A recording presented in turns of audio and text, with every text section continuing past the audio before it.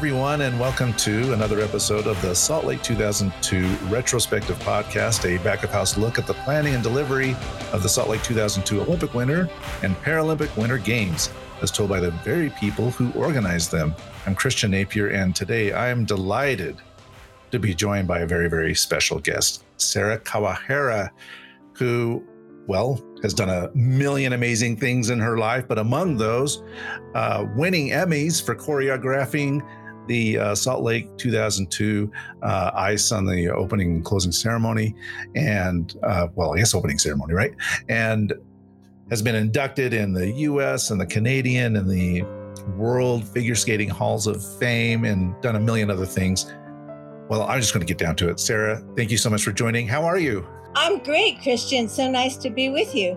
Well, it's an honor to have you on our humble little podcast to add to our little tapestry of memories of the Salt Lake 2002 Olympic Winter Games. But before we get to those games, I'd like to spend a little bit of time, if it's okay, just to talk a little bit about what you're currently up to these days with all of this COVID craziness and everything else going on. What kinds of interesting projects are you working on? Where are you currently working? What is it that you're doing? Well, with the coming of COVID, I just really dug back into my roots and got back into watercolor painting and pastel work.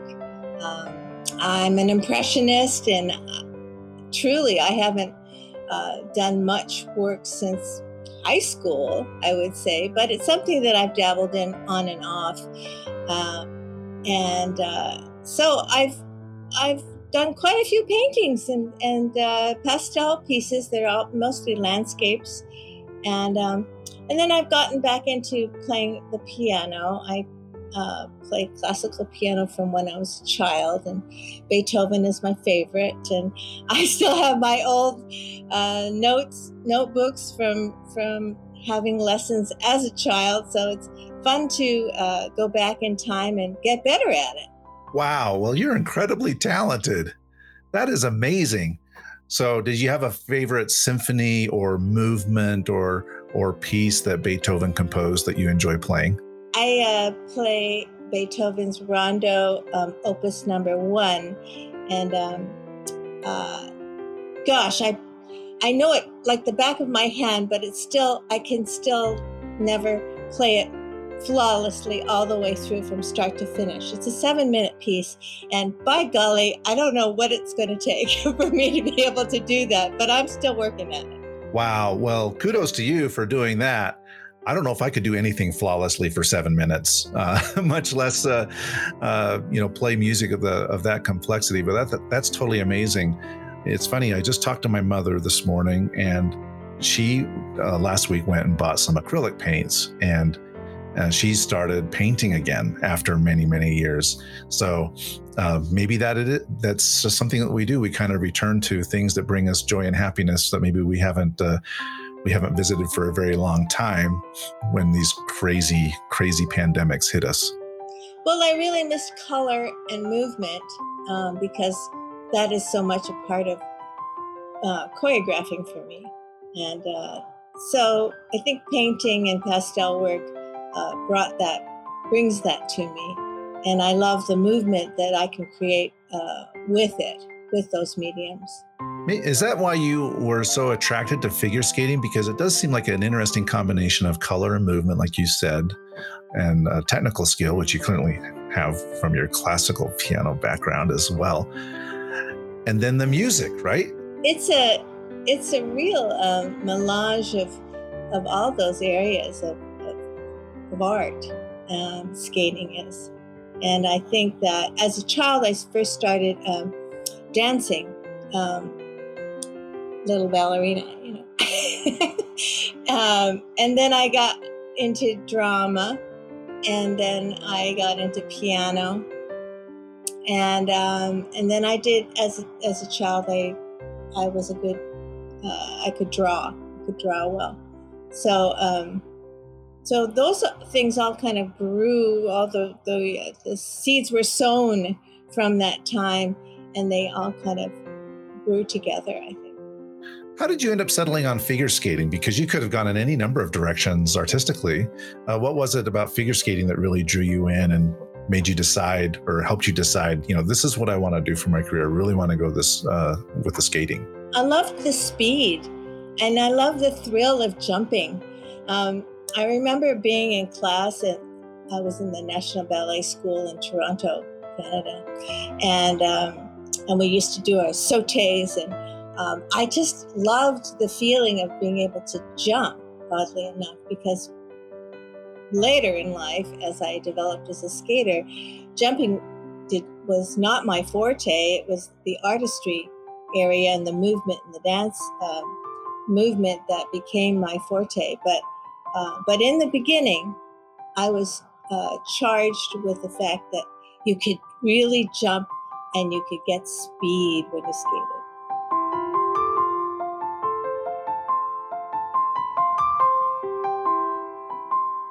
When did you make the transition? I know I'm going off script here, but I'm so curious about this. When did you make the transition from being a performer to a director and choreographer? I mean, certainly the skills are complementary, but there are some people who are excellent performers, may not be great coaches or choreographers. So how did you make that transition from being a performer to saying, all right, I'm going to create this art that you, the skater, is going to paint for me? Well, I loved performing. It was like air to breathe and food to eat for me.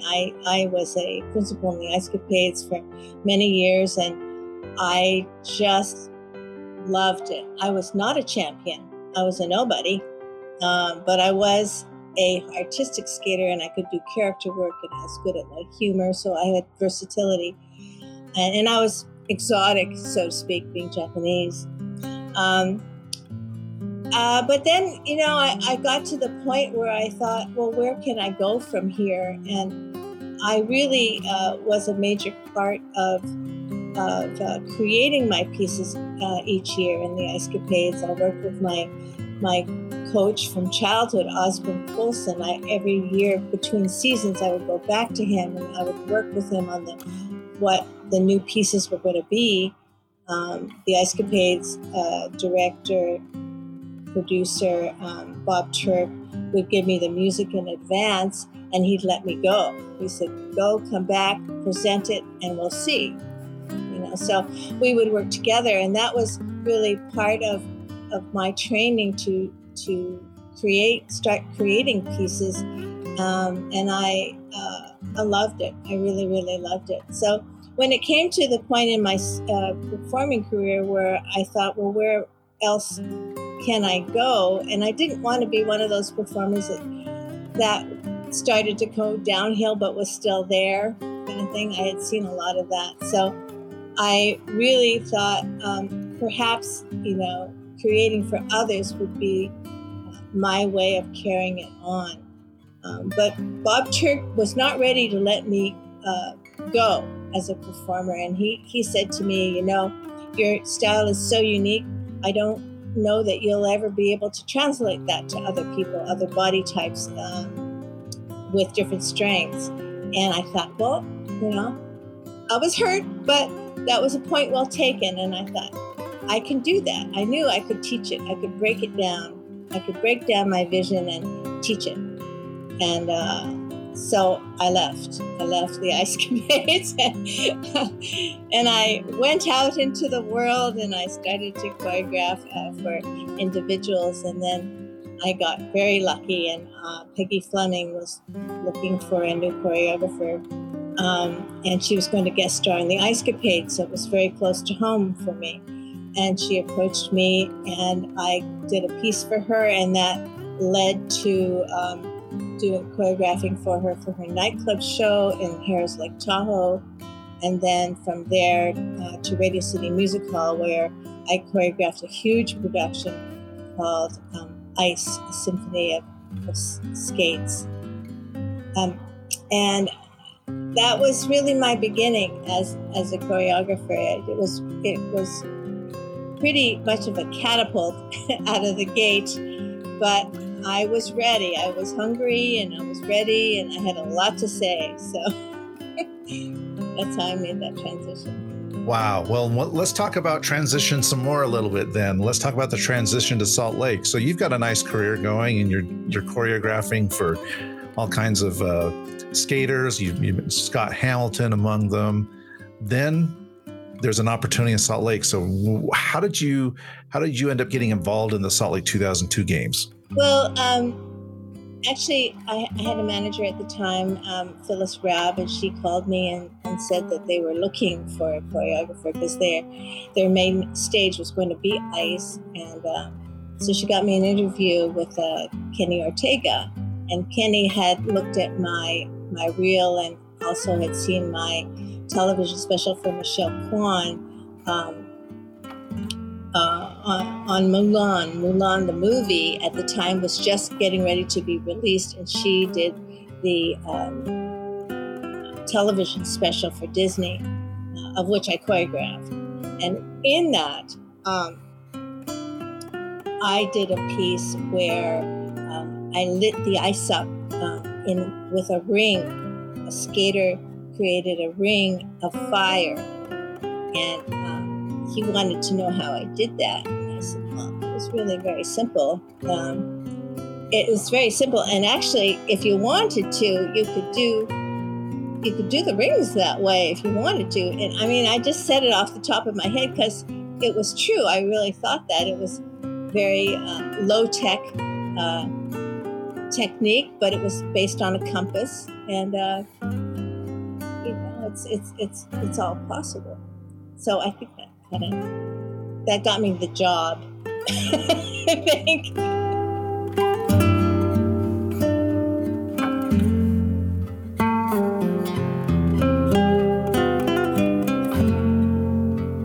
Wow. So now we know how the rings came to be. It was you talking with Kenny Ortega. So why don't you tell us when this happened? I mean, when did this conversation take place, and when did you finally come on board to work for the Salt Lake Organizing Committee? It was about a year and a half prior to the actual event. And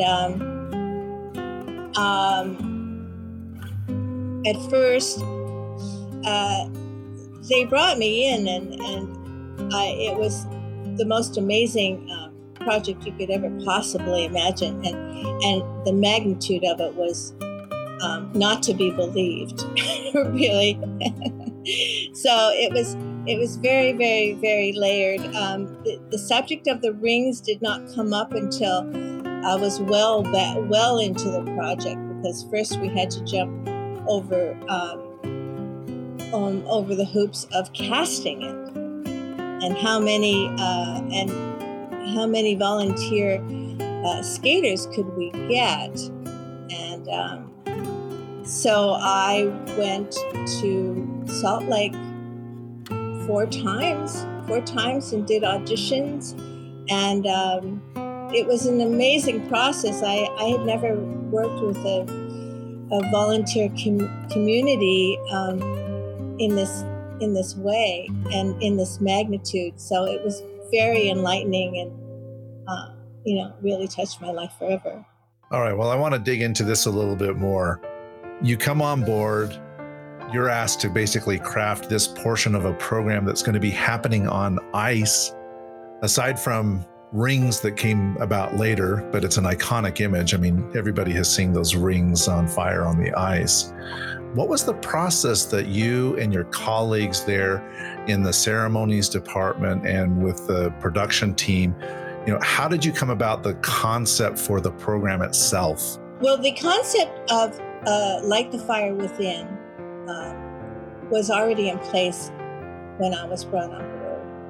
And they had a script, a finely tuned script that we continued to examine under a microscope, because this is a one-off event, and you want to make sure that you are getting the maximum for the billions of people that are going to be watching it globally. And Don Mischer, with all of his experience and his Emmy Awards, really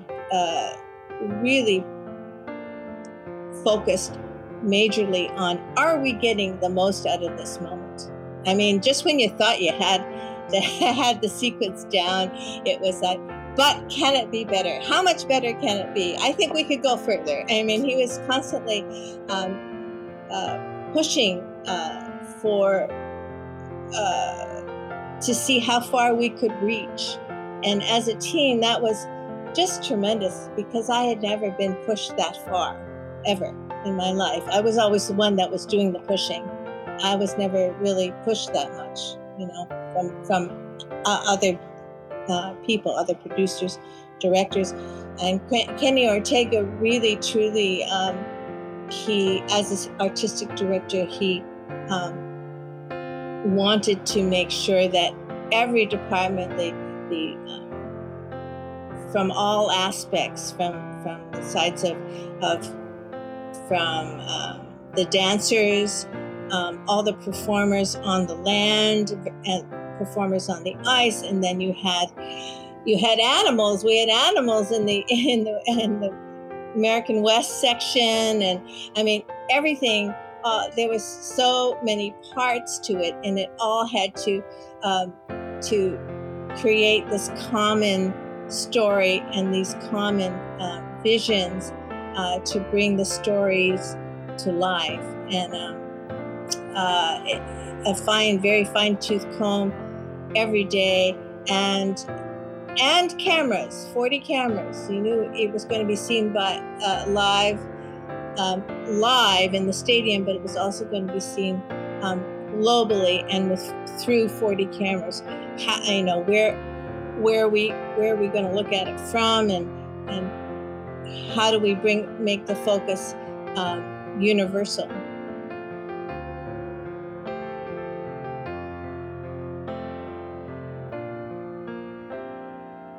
All right. Wow. So you've got Kenny Ortega, you got Don Mischer saying, we're going to push it. And he was really pushing you.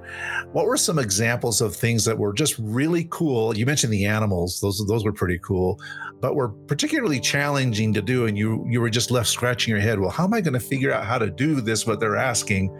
And were there any instances where they were looking to do something and it just could not be done because it was too complicated, or it was too expensive, or too risky?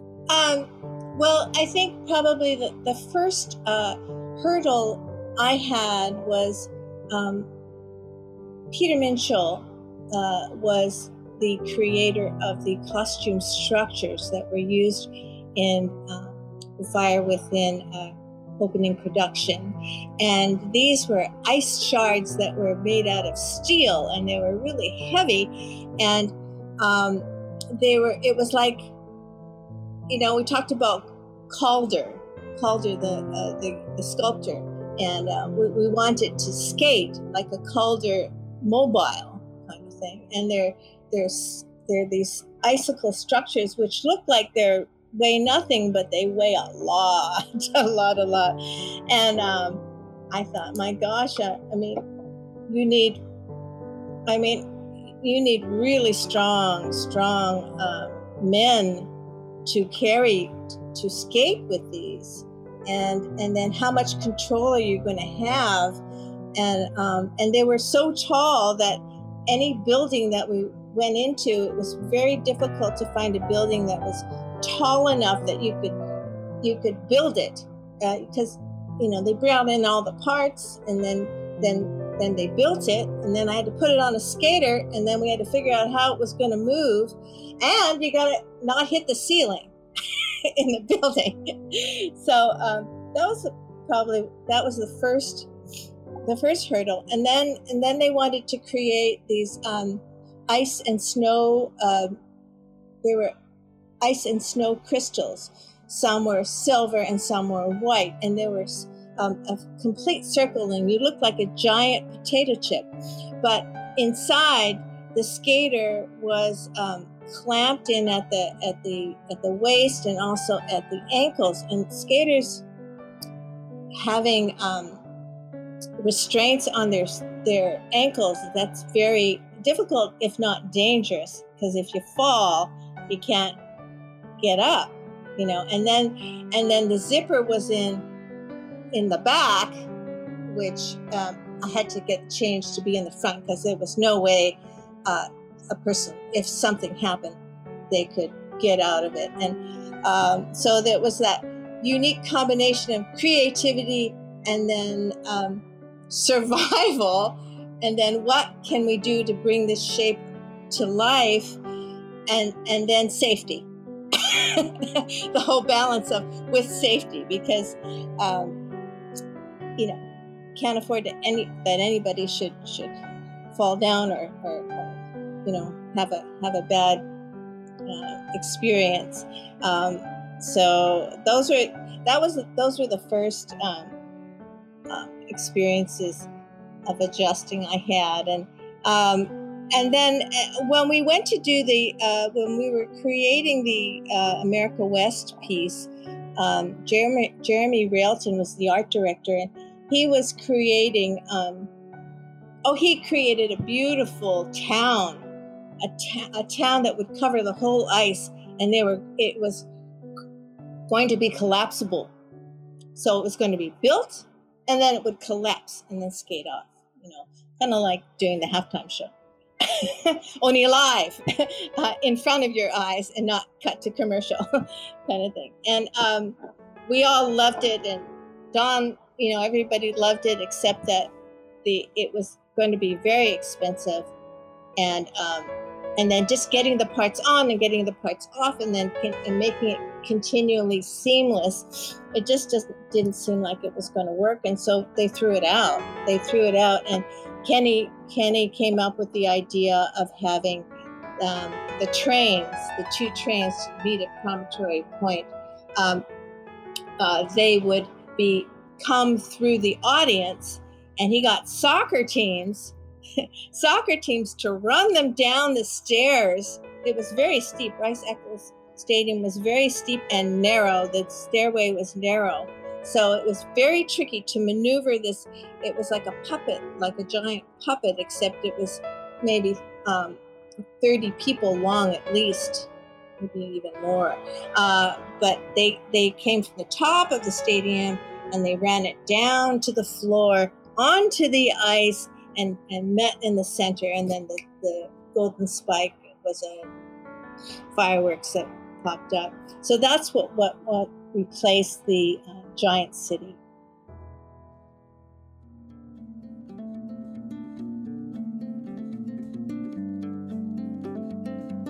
Wow, it's so interesting to get all these really, really incredible insights on how these things come to pass and how they come, how you turn them into reality. And one thing you mentioned there about the stadium, that's an outdoor stadium. Some of these things that you do are indoors, but with the opening ceremony of the 2002 games, they were outdoors. So did you face any particular challenges having to do this in an outdoor setting? No, it was the most amazing day.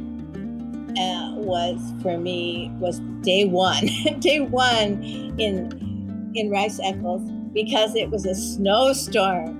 It was in the middle of a snowstorm. It was day one, and Jeff Bennett, one of the producers, he was going back and forth with a whole team of volunteers with snow shovels, and they're going back and forth because the ice was humongous. I mean, it was like 180 feet round, in the center stage, and I thought to myself, well, how much does it have to snow before I cancel the rehearsal?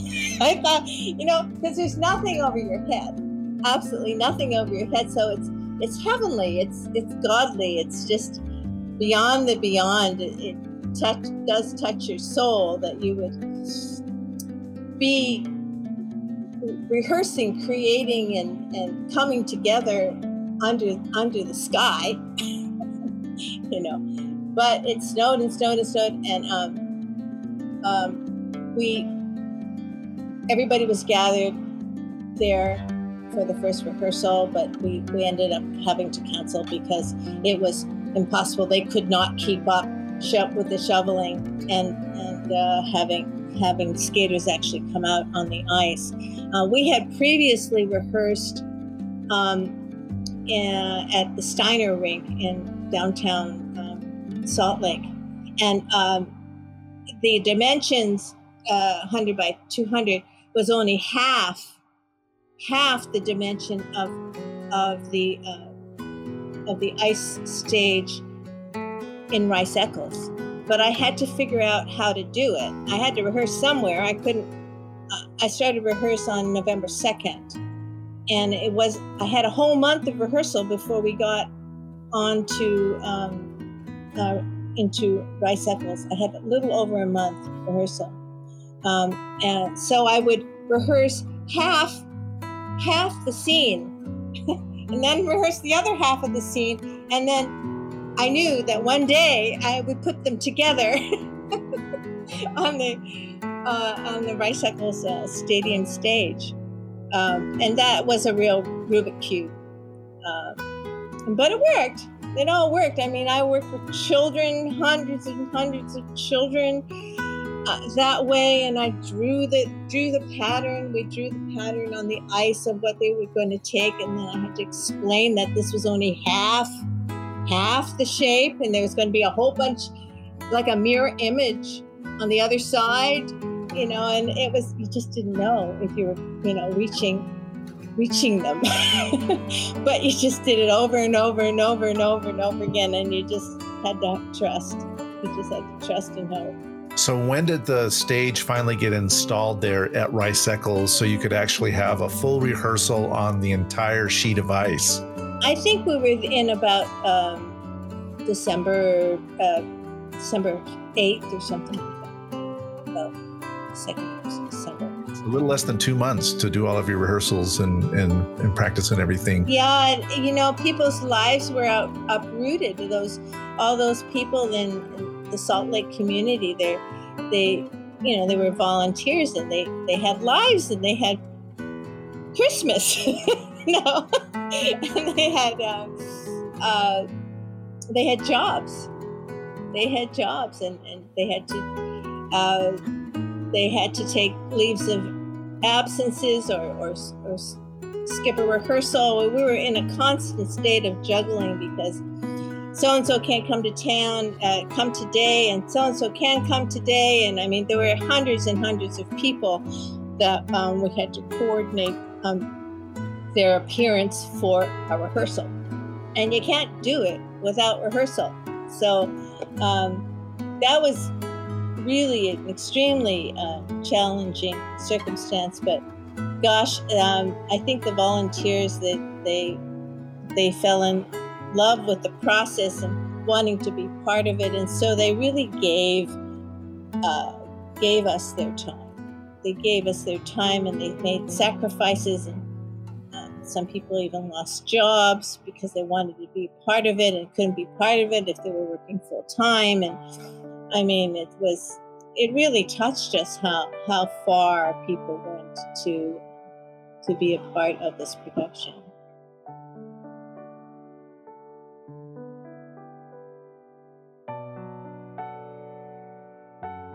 All right, well, give us a sense of the scale. You've talked about hundreds and hundreds of people, but ultimately the production, I mean, how many cast members did you end up having? How long was the program? I mean, how much did you end up having to choreograph? Because it's not like it's a 40-second spot, right? I mean, these ceremonies, productions are extensive, right? So, and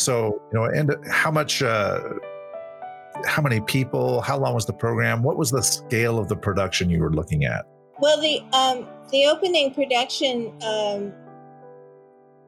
I had about a little over 1,000 people, skaters.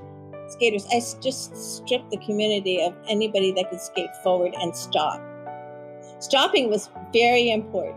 I went in there and with the auditions with all these, high expectations of, I put them through a obstacle course, and can you go forward, can you go backwards, can you turn, can you spin, what can you do? And then I realized very quickly that the most important thing I could ask is, can you stop? Because if you can't stop, we have a huge train wreck. So I quickly came down to earth with that. But I had 400 children and 1,000 skaters. And I felt like I met the whole community. It was aunts and uncles and grandmas and grandmas and grandpas, and whole families came out for it. It was really, really neat. And you started to get to know the families because this family's in this number, this family's in that number. And I think that the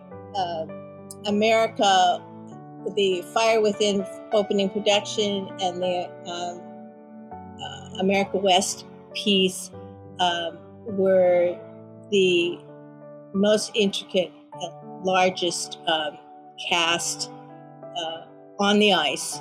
Not to mention all the dancers on the floor stage that was around, which was in itself had its own complexity. But it really, it was, in the America West piece, we worked with Michael Curry, who was the designer of the huge puppets. I guess you'd call them puppets. They were just so large, like the buffalo, and there was horses, and there were moose, and it's a big bear, and there were fish, and we had, and it was all done to a soundscape. So this was an instance where it wasn't, music with counts of 8, it was a soundscape. So when you hear the rattle of the snake, that's when the grass had to turn around and go left. When the beaver splatted its tail, then you knew it was time for the grass to part and snake to come in, kind of thing. And so people had really different kind of cues for that. Musically, it was a soundscape, as Michael Curry would say. It's a soundscape. So as a choreographer, that was something really different for me to work with. And then I'm going off on a tangent here, but in creating the music with Michael Kamen for the opening Fire Within production, which was a totally original symphonic piece that he created. Kenny would say to me, "Okay, how long do we want to see the Ice Warriors?" And we sat there, we closed our eyes, and he had a stopwatch. He said, "Okay, let's go." And so we would just imagine, how long do we want to see the Ice Warriors? And I thought, okay, I can do this. I'm making it, just feeling the time frame. 35 seconds. Okay, 35 seconds. That's good. So we're going to tell them at this point in the music, we want the Ice Warriors to come in for about 35 seconds. And then the turbulence is going to come in. And how long do we want to see that? And so we built the music from the visual themes that we wanted to see and when we wanted to see it. So we choreographed it really, in essence, I choreographed it to timings and to visuals, and I did whole sequences of choreography and movement without ever hearing a beat of music. And then he said he sends in the music, and then okay, so this must be then, and this must be it was all backwards for me, but I remember speaking with Don Mischer about it, and he said, well, Twyla Tharp, when he worked with Twyla Tharp on Baryshnikov on Broadway, the television special. And he said, she's all about math. She knows exactly how long, how many counts of 8, and when she wants to see it, and it's all done, it's all math for her. Really? How interesting. So it was not new to Don Mischer, but it was definitely new to me. And going to Michael Kamen's house in Los Angeles and having him play the theme, that haunting vocal theme of the young boy singing in that Fire Within piece. He played it on his, he played the theme on his grand piano, and then we went into his studio and he pulled up how it would sound with orchestration, and he said, I'm really a romantic. He said, that's what I am. I'm a romantic composer, and I have to have that connection, romantic connection with a piece before I create it. And I'll never forget it.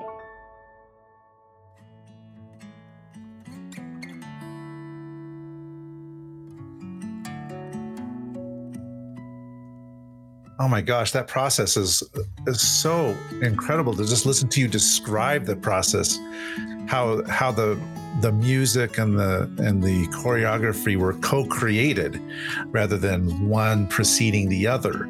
That to me just sounds incredible. And I want to go to opening ceremonies night. So you've done all of this work, and you've spent countless hours preparing and mapping out the choreography and teaching people the choreography and rehearsing, and then it's showtime. So what is opening ceremonies night like for you? It was really, we were very well prepared. I felt like, I remember Jeff Bennett coming to me and said, well, how much lead time do you really need to rehearse this? Oh my God, he's asking me this question. How much lead time do I really need? And I thought, well, I felt like, because he questioned whether I should start in October with the volunteers. And I said, no, that's overkill. I actually said no. And I thought, oh God, am I going to eat my words?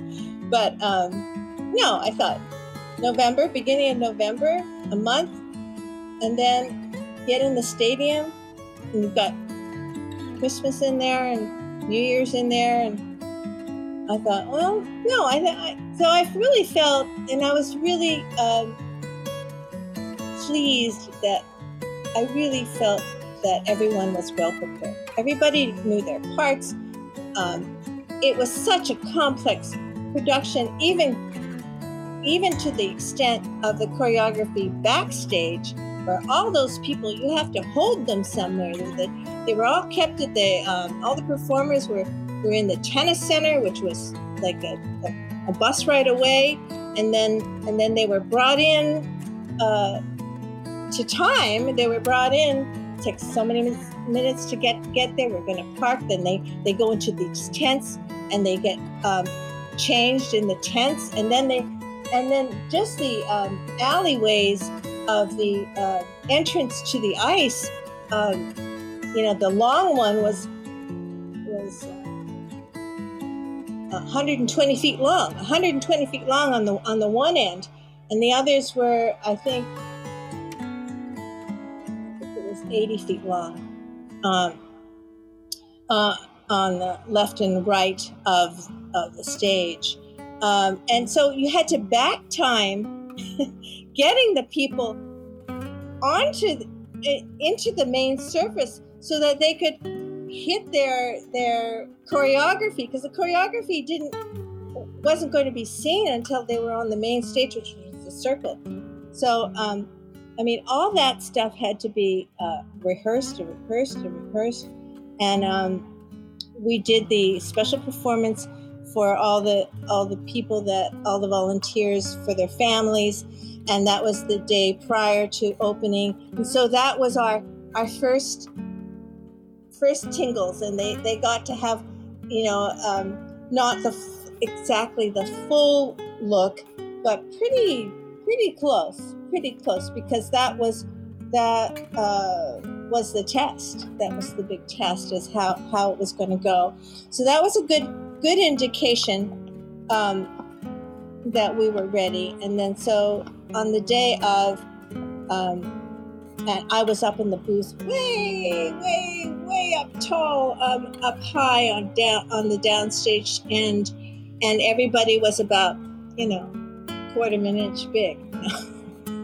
Everybody was really small. And I said to Kenny, I said, gosh, I'm only going to pass this way once in my life. Is there any way I could get down to the floor? Because my husband was sitting in the audience. Can I sit with him just for the opening production, the Fire Within production, which was for me the culmination of my whole career. My whole career of doing ice shows for big arenas, star shows for like Champions on Ice, Stars on Ice, and TV shows, TV specials, and stage shows, ice stage shows. That my whole career was all culminated in this one production because I used all of my experience from my life in that one first production. So it really meant a lot to me to be able to experience it like an audience member. So he let me go down, and I went down, and I got to experience that first production as an audience member. When those lights, so the lights went up the audience. Everybody talked about, and the child of light is going to pass the light to all the other children, and then they're going to line the circle, and then they're going to pass it, walk up through the audience and pass the light all the way up. I thought, we all thought, oh yeah. But my God, when it actually happened, I couldn't believe it. It was just amazing. I was so proud. I was so proud of every single volunteer behind and in front of the stage. It really was such a collaborative effort of which you needed every single person to do their part. Wow, it sounds incredible. Was that your goosebump moment of the games then, sitting there and watching the opening ceremonies with your husband unfold? Yes, and when the lights went up, all the lights all turned up through the top to the top of the audience. It was my first big goosebump. Yeah. And my other big goosebump moment was making the rings, because knowing how offhandedly I had said, oh, we could do the rings. All you need is a stick. I said, you need a metal pole and a string and a skater with a gas can and a skater with the metal pole. And then you skate the circle like a human compass. That's all you need. You need 5 of those. So there's 10 people. 10 people are going to do it. And so I picked, 10 of my best pros that I was allowed to have on honorarium, 50 professional performers, skaters. And so I picked my very reliable 10, and we had rehearsed it like 4 times only in the middle of the night because it was a secret. And because they couldn't decide whether they wanted the rings to face the cauldron or whether they wanted the rings to face the VIP section. So we had to see it a couple different ways. So they got to do it physically like 4 times, and then they got to do it. And we all knew that as easy as it sounded, it had to be perfect. You had to lay the gasoline down perfectly and get out, and then the wind had to cooperate, because the wind, when it, I had a stunt fire specialist skater, Eddie Vallon, and he did the Traveling Stars, which is an actual skating move, and he did them all the way through with fire on his blades. He ignited the rings by skating this skating move through the rings. And he said, the wind, any small amount of wind can create little tornadoes with the fire. So it's very dangerous, because I originally wanted Joseph Spojek to come through and do a backflip and straight through it and have that ignited. But Eddie convinced me. He said it's just way too dangerous. You just can't have Joseph do that. Joseph is an Olympic medalist, and he just can't do that. He said, I can do it, because I know, I work with fire, and I know I'll know how to go through it at a steady speed and get out. So I let him. I said, okay, it's your job. It's your job to do that. So that was my other goosebump moment.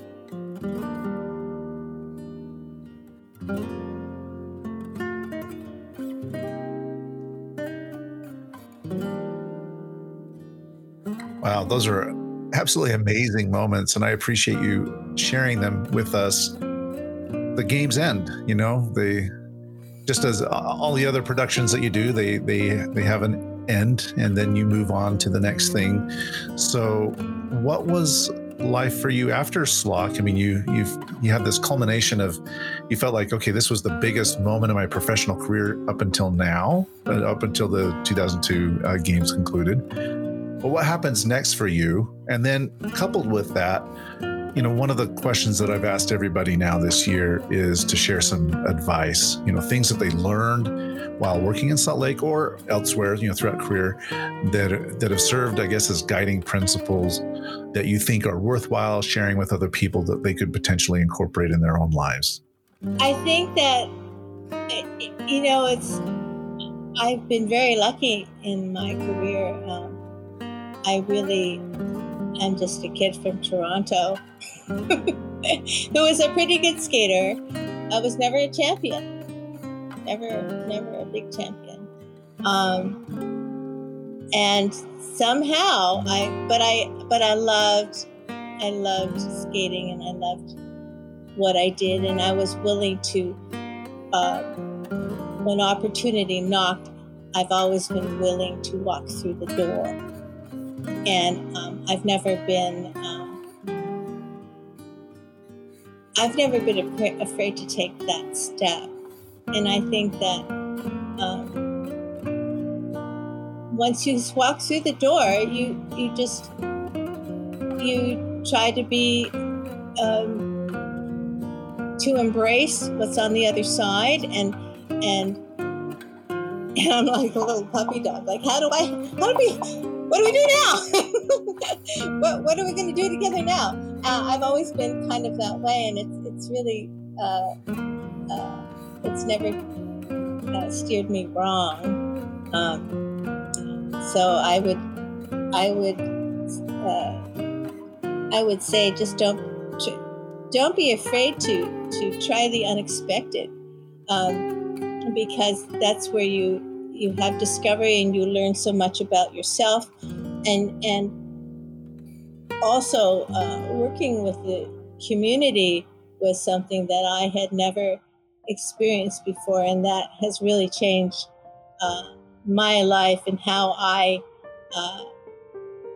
meet people, work with people, embrace people. It's really enriched my life tremendously. So I would, if you get a chance, if opportunity knocks and you get chances, you walk through that door and just try to embrace it all as it comes at you, and learn and take it with you, pass it on. Well, that's fantastic advice, and I really appreciate you sharing it.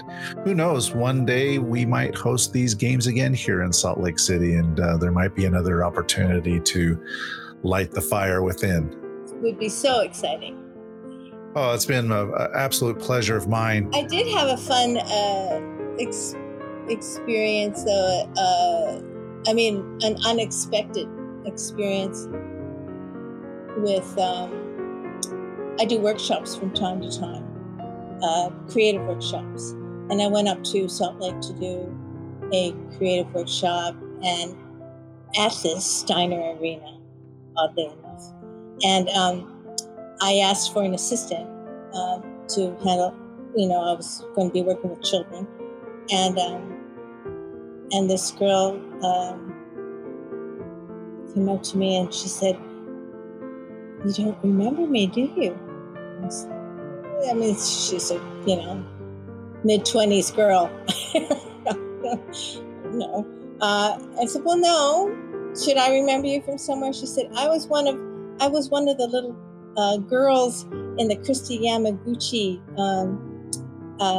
Dreaming for the Gold, and I had, I had a mother and a father cast, and then I had little Kristi Yamaguchis at different stages of skating life, and she was one of them. And there she was, a fully grown girl. So that was really heartwarming. That Danielle Endow is her name, and that was really fun. And then I learned that she had done some of my skating productions that I have, some of my skating shows that I have on the Royal Caribbean Cruise Lines, I did shows for them. And she had already been in one of those casts, but I just never put it together that this was the same little girl that was a young Christy Yamaguchi. I have to ask it just quickly on the cruise lines. Mm-hmm. Now with COVID, it's all shut down. Yeah, it's all shut down. I mean, we have 14 shows on Royal Caribbean Cruise Lines. We're on the mega ships, and they're beautiful fantasy variety ice shows. They're 50 minutes long, and I'm very proud of them. I mean, everything closed down, totally closed down. Been a whole year, and we tried in December to come back. But we brought the kids to one cast. With one cast, we brought to Miami, and everybody had to quarantine for 2 weeks, and then get COVID tested, and then go on for rehearsal, which would be another 3 weeks. But they never, CDC closed it down, never let them on. They weren't ready. They weren't ready to receive. I mean, these are ships that have 6,000 passengers and 3,000 workers, and it's staff members, and it's that's a lot of people to keep safe, and in this time. So we're not anticipating before the spring, if that. So I mean, it'll be what it is. There's nothing you can do. You know, they're going to have to rewrite. They have to rewrite what the cruise experience is, and I don't know if you've ever been on one, but they have these huge, buffets and eating areas, and that's a whole big draw for cruisers, and a lot of entertainment. And we're very lucky. I feel very lucky that there's an ice rink with our shows, Willie B. Tech Production shows, and there's high diving aqua theater, which have shows in there, and then there's a theater that will have a flying show and a Broadway show and a variety show. So there's a lot of entertainers out of work from the ships, which were it was where their lives were. Well, hopefully we can get the vaccines out, and we can build up the immunity that we need so that we can have those experiences together once again. I think at some point there will be, but it's just not as fast as everybody was hoping it to be. Yeah, I understand. I hope it happens sometime this year. Yes, that would be great. Sometime this year. Mm-hmm. Well, Sarah, this has just been an absolute pleasure. I really had a great time hearing the stories that you've shared. If people want to connect with you on the work you're doing now, the painting and the music, or the upcoming choreography for cruise ships, or whatever it is, or if they want to just reminisce about Salt Lake 2002, what's the best way for them to reach out and contact you? They can contact me through my Facebook pages. I have Sarah Kawahara, and it's a palette of choreography, and you can contact me through there. Or I'm on Instagram. It's Kawahara Sarah on Instagram. That's kind of all I do. Hey, you got me beat. That works for me. All right. Sarah, it's been a huge amount of fun. I really appreciate you taking the time today, the day after the 19th anniversary of the opening ceremony of those Salt Lake 2002 games. Thank you again. Listeners, please like and subscribe to our podcast. We'll catch you again soon. Sarah, thank you. Thanks so much. Thanks so much, Christian.